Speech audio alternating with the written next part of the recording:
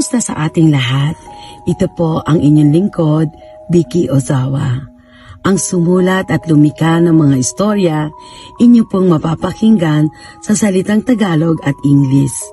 Patungkol sa pangyayari at kaganapan sa buhay ng ating mga kababayang Pilipino at ibang lahi dito sa Japan at sa iba-ibang sulok ng daigdig.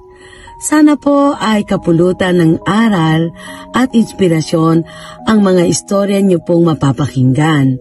Dahil ito po ay hango sa tunay na pangyayari, mga suliranin at bagabag na naging mahalagang bahagi sa buhay na tanging layunin magdulot ng liwanag at ikapapawi ng hapdi at kirot ng pagdurusang naranasan.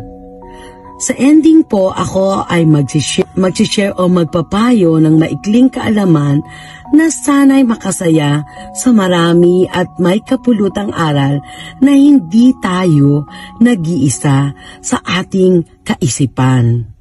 At mabigyan liwanag ang nangihinang kalooban at nagkulang na tiwala sa sariling kakayahan. Sa mga dumating at mga padating pang pagsubok ng kapalaran. Maraming salamat po. Episodes 1 to 10. Ang pamilya mo, siya ring magpapaiyak sa'yo. Ang ating pamilya, ang isa sa pinakamagandang regalo na ipinagkaloob sa atin ng Diyos. Ayon nga sa kasabihan, limutin mo na ang lahat, huwag lang ang iyong pamilya. Subalit dumarating din ang punto sa ating buhay na ang pamilya mo rin ang gagalit at magpapaiyak sa iyo. Isa sa mga nakaranas ng ganitong sitwasyon ay si Myla. Di niya tunay na pangalan. Nagtungo sa Japan si Myla para maghanap buhay, makabili ng sariling bahay at lupa sa Pilipinas. Kada buwan ay nagpapadala siya ng pera sa kanyang kapatid bilang panghulog sa house and lot na kanyang kinuha. Hanggang sa nagkasakit si Myla at kailangan na niyang bumalik sa Pilipinas. Dito niya nalaman na hindi pala hinuhulog ng kanyang kapatid ang pera na kanyang pinapadala, sa halip ay ipinapansugal lamang niya ito. Ang pangarap na house and lot ni Myla ay biglang naglaho. Maging ang malakas niyang katawan ay nangulantay na rin. Pero ang nagpakasasa sa kanyang pera ay ang kanyang kapatid. Ngayon, matanda na si Myla. Emosyonal at hinihintay na lang ang kanyang araw. Pero meron siyang habilin sa akin. Sa oras na siya ay pumanaw, huwag nang tawagin ang sinuman sa kanyang pamilya. Kung ako man ang nasa sitwasyon ni Myla, mahihirapan din akong patawarin ang aking mga kaanak dahil sa sabwatan na ginawa nila. Pero minsan, kailangan natin ilabas ang sakit na ating kinikimkim sa dibdib at simulang mag-move on para tuluyan na tayong lumaya sa mapait na karanasan. Ang kwentong ito ay base sa tunay na buhay na orihinal na isinulat ni Miss Vicky Ozawa. Pagtitiis ng isang single parent kasama ang 3 anak. Nakapangasawa ng hapon si Joanne, hindi niya tunay na pangalan. Noong una ay mabait at mapagmahal ang asawa. Sa katunayan, nagbunga ng 3 supling ang kanilang pagmamahalan. Matapos nito ay nag-iba ang ugali ng asawang hapon. Inaapi siya nito at sinasaktan, at maging ang kanyang biyanan ay ganun din ang ginagawa sa kanya. Nagtiis si Joanne dahil takot siyang mapauwi sa Pilipinas. Nang hindi na matiis ni Joanne ang kanyang sitwasyon, lumapit siya sa ating tanggapan para humingi ng suporta sa pagpapalaki sa kanyang mga anak. Tinulungan natin siyang makahanap ng tirahan, eskwelahan na pag-aaralan ng mga anak at sa pag-aayos ng kanilang papeles sa immigration. Sinagot din ng ating tanggapan ang ilang gastos nila sa pang-araw-araw. Mabuti na lang at pumanig ang tadhana sa pamilya ni Joanne. Ngayon ay maayos na silang naninirahan sa Japan at sinusuportahan din sila ng gobyerno nito. Sa mga single parents, huwag po tayong matakot na buhayin ang ating mga anak. Tandaan po natin na ang gobyerno ng Japan ay handang tumulong sa ating mga pangangailangan. Kailangan lang natin patunayan na tayo ay karapat-dapat sa tulong ng pamahalaan. Ang kwentong ito ay base sa tunay na buhay na orihinal na isinulat ni Miss Vicky Ozawa. Dahil sa maling spelling ng pangalan, simula nang dumating si Neneng sa Japan, hindi niya tunay na pangalan, hinangad na niyang makasama ang kanyang bunsong kapatid na manirahan dito. Kaya noong nagkaroon siya ng pagkakataon na madala ang kapatid sa Japan, ay agad niya itong ipinag-ayos ng mga requirements para makakuha ng tourist visa. Ang problema, mali ang spelling ng pangalan ng kanyang bunsong kapatid sa birth certificate. May isang letra na hindi tugma sa apelyido nito. Imbis tuloy na makaalis agad ng bansa, ay napatagal pa sa Pilipinas ang kanyang bunsong kapatid para ayusin ang pagkakamaling hindi niya naman kasalanan. Ang ganitong klase ng problema ay madalas mangyari sa ating mga Pilipino. Minsan ay hindi pa tayo handa na iparehistro ang ating mga anak, kaya naman kapag dumating na ang panahon na kailangan na ito, saka lang tayo nagmamadaling iparehistro sila. Na nagre-resulta ng problema dahil sa ating pagmamadali ay hindi na natin napapansin ang mga pagkakamali. Kaya mga kapatid, habang maaga pa ay linisin na natin ang ating mga dokumento para iwas abala sa hinaharap.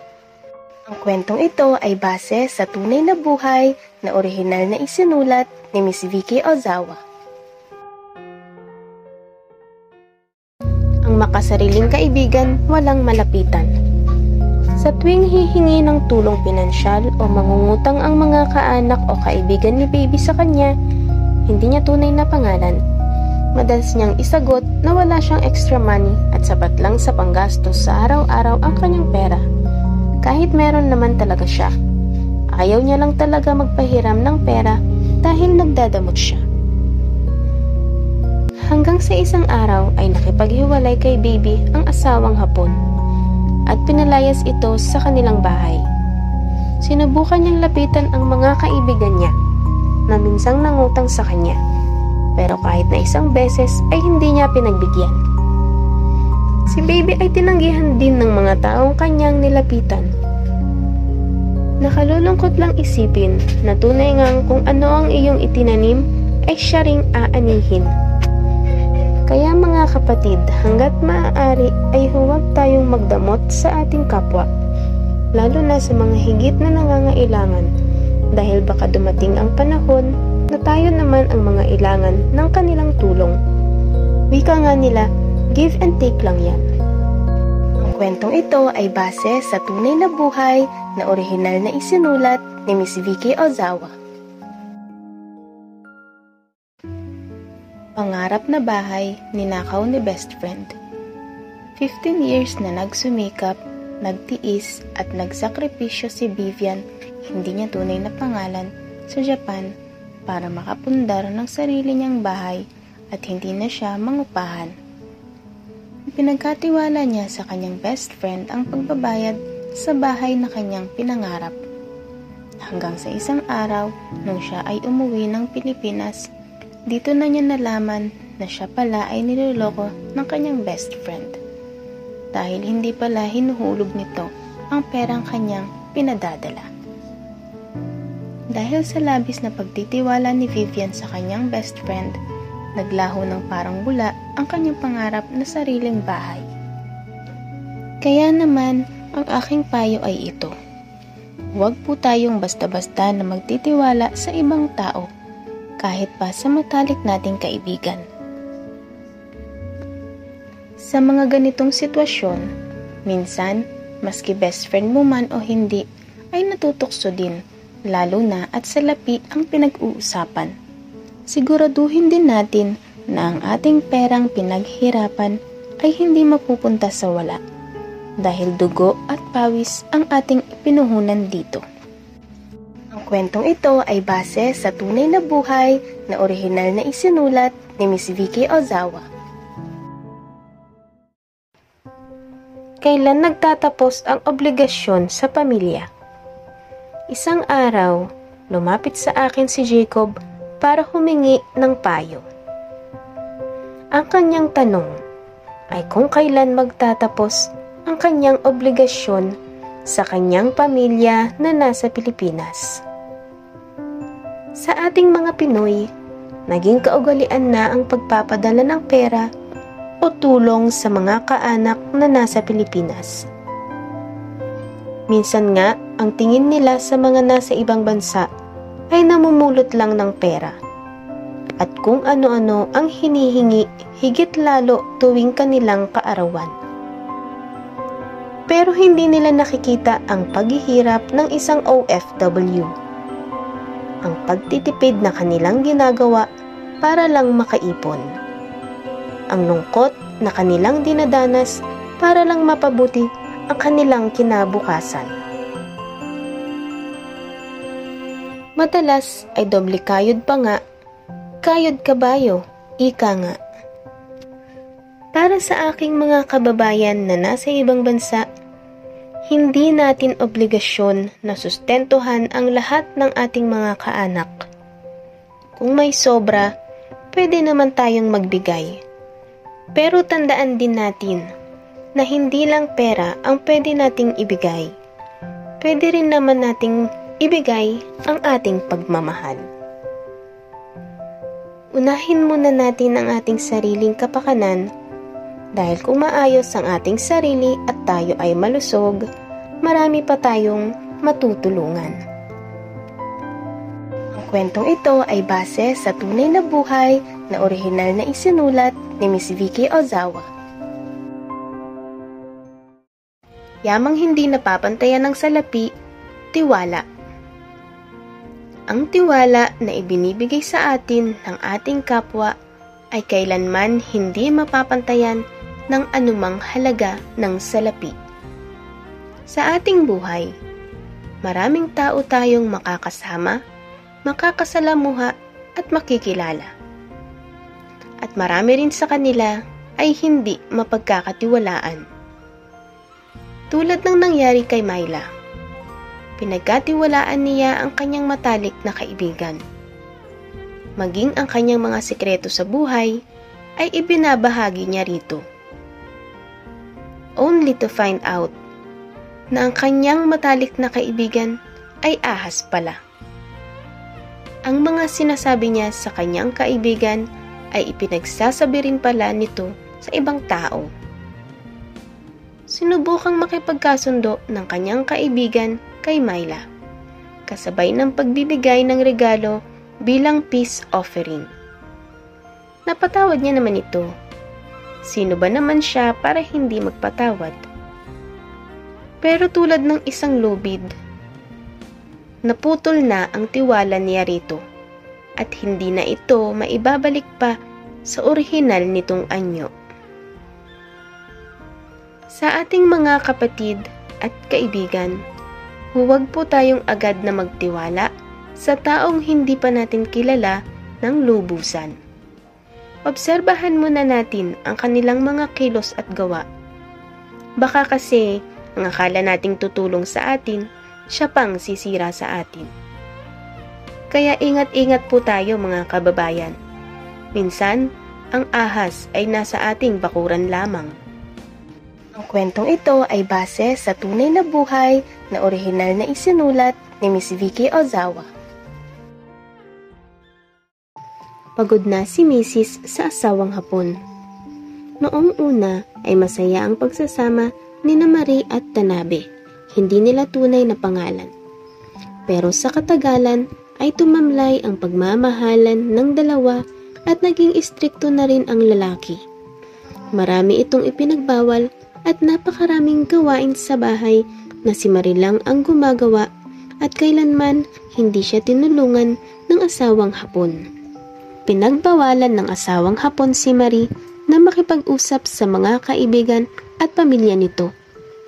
Mahigpit din pinagbawalan ni Tanabe si Marie na magpadala ng pera sa kanyang pamilya sa Pilipinas. Ang tanging nais lang ng Hapon ay sa kanilang pamilya lamang ituon ni Marie ang lahat ng kanyang atensyon at oras. Naging mahirap para kay Marie ang kanyang sitwasyon dahil wala rin siyang paglalabasan ng kanyang sama ng loob dahil hindi na nga niya makausap ang kanyang mga pamilya at mga kaibigan. Ang ganitong mga sitwasyon ay isa sa mga dahilan kung bakit hindi nagtatagal ang relasyong mag-asawa. Pero tandaan din natin na bahagi lamang ito ng mga pagsubok sa buhay ng mag-asawa. Dapat din nating intindihin na kung ang asawa natin ay foreigner, malamang na magkaiba ang ating mga kultura.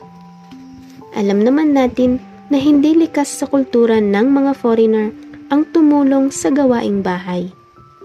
Ngunit dapat din natin ipaintindi sa kanila na likas naman sa ating kulturang Pilipino ang tumulong sa abot ng ating makakaya sa ating pamilya. Sana ay maging positibo tayo na malalampasan din natin ang pagsubok na ganito. Ang kwentong ito ay base sa tunay na buhay na orihinal na isinulat ni Miss Vicky Ozawa. Pinay at asawang Hapon nakulong dahil sa panloloko. Dahil sa panloloko sa gobyerno, nakulong ang isang Pinay at asawa nitong Hapon. Nagpanggap kasi ang babae na hiwalay na siya sa kanyang asawa at mayroon silang mga anak na nangangailangan ng suporta. Dahil sa kanyang sitwasyon ay naging libre na ang gastusin pang medikal ng pamilya, pabahay at monthly allowance na may kalakihan. Ang programang ito ng gobyerno ng Japan ay tinatawag na Seikatsu Hogo. Ito ay public assistance for livelihood protection provided by the Japanese government. Pero matapos mag-imbestiga ng gobyerno, napag-alaman nilang hindi totoong hiwalay na nga ang dalawa, kaya pinatawan silang pareho ng penalty at nakulong pa. Sa lahat, ang maipapayo ko ay magpakatotoo at huwag po tayong manloko. Huwag po nating konsintihin ang maling gawain ng ating asawa. Kung alam natin na mali ang gawain ng ating asawa, huwag na tayong sumanib sa kanya. Bagkus, itama natin ang maling gawain niya. Dahil hindi din maganda sa mata ng ating mga anak kung makikita nilang gumagawa ng panloloko ang kanilang mga magulang. Ang kwentong ito ay base sa tunay na buhay na orihinal na isinulat ni Miss Vicky Ozawa. Karamdaman dahil sa paninigarilyo. Mabuting tao si Ferdy kung siya ay ilarawan ng kanyang mga kaibigan. Maraming kababayang Pilipino sa Japan ang kanya nang natulungan. Kaya naman, laking gulat ng kanyang mga kaibigan nang malaman nila na may taning na ang kanyang buhay. Ayon sa kanyang doktor, 6 na buwan hanggang 2 taon na lamang ang natitira sa buhay ni Ferdy. Ito ay dahil sa kanyang labis na paninigarilyo. Sa pagdalaw namin sa kanya sa ospital, naabutan natin siyang nag-iisa na may aparatos na nakakabit sa kanyang leeg. Pinutasan pala ang kanyang leeg para alisin ang mga plema na nakabara at para na rin siya ay makahinga. Nakalulungkot pa dahil may iwan niya ang kanyang asawa, mga anak at kaming kanyang mga kaibigan. Masakit lang isipin na ang kanyang karamdaman ay dahil na rin sa kanyang hindi magandang bisyo. Kung sana lang ay iniwasan niya ang kanyang paninigarilyo noon, ay makakasama pa sana namin siya ng matagal. Sabihin na natin na ang pagsubok na ito na dulot ng kanyang sakit ay kanya ng kapalaran. Kaya nga, Kapag alam naman natin na masama ang isang bagay sa ating katawan, ay wag na natin itong subukan pang gawin. Sa mga naninigarilyo, kung mahal nyo ang inyong pamilya, ititigil nyo ang bisyong ito. Dahil ito ay makasasama ng lubusan sa inyong mga mahal sa buhay. Ganun pa man, kung nasan man siya ngayon, nagpapasalamat kami bilang kanyang mga kaibigan.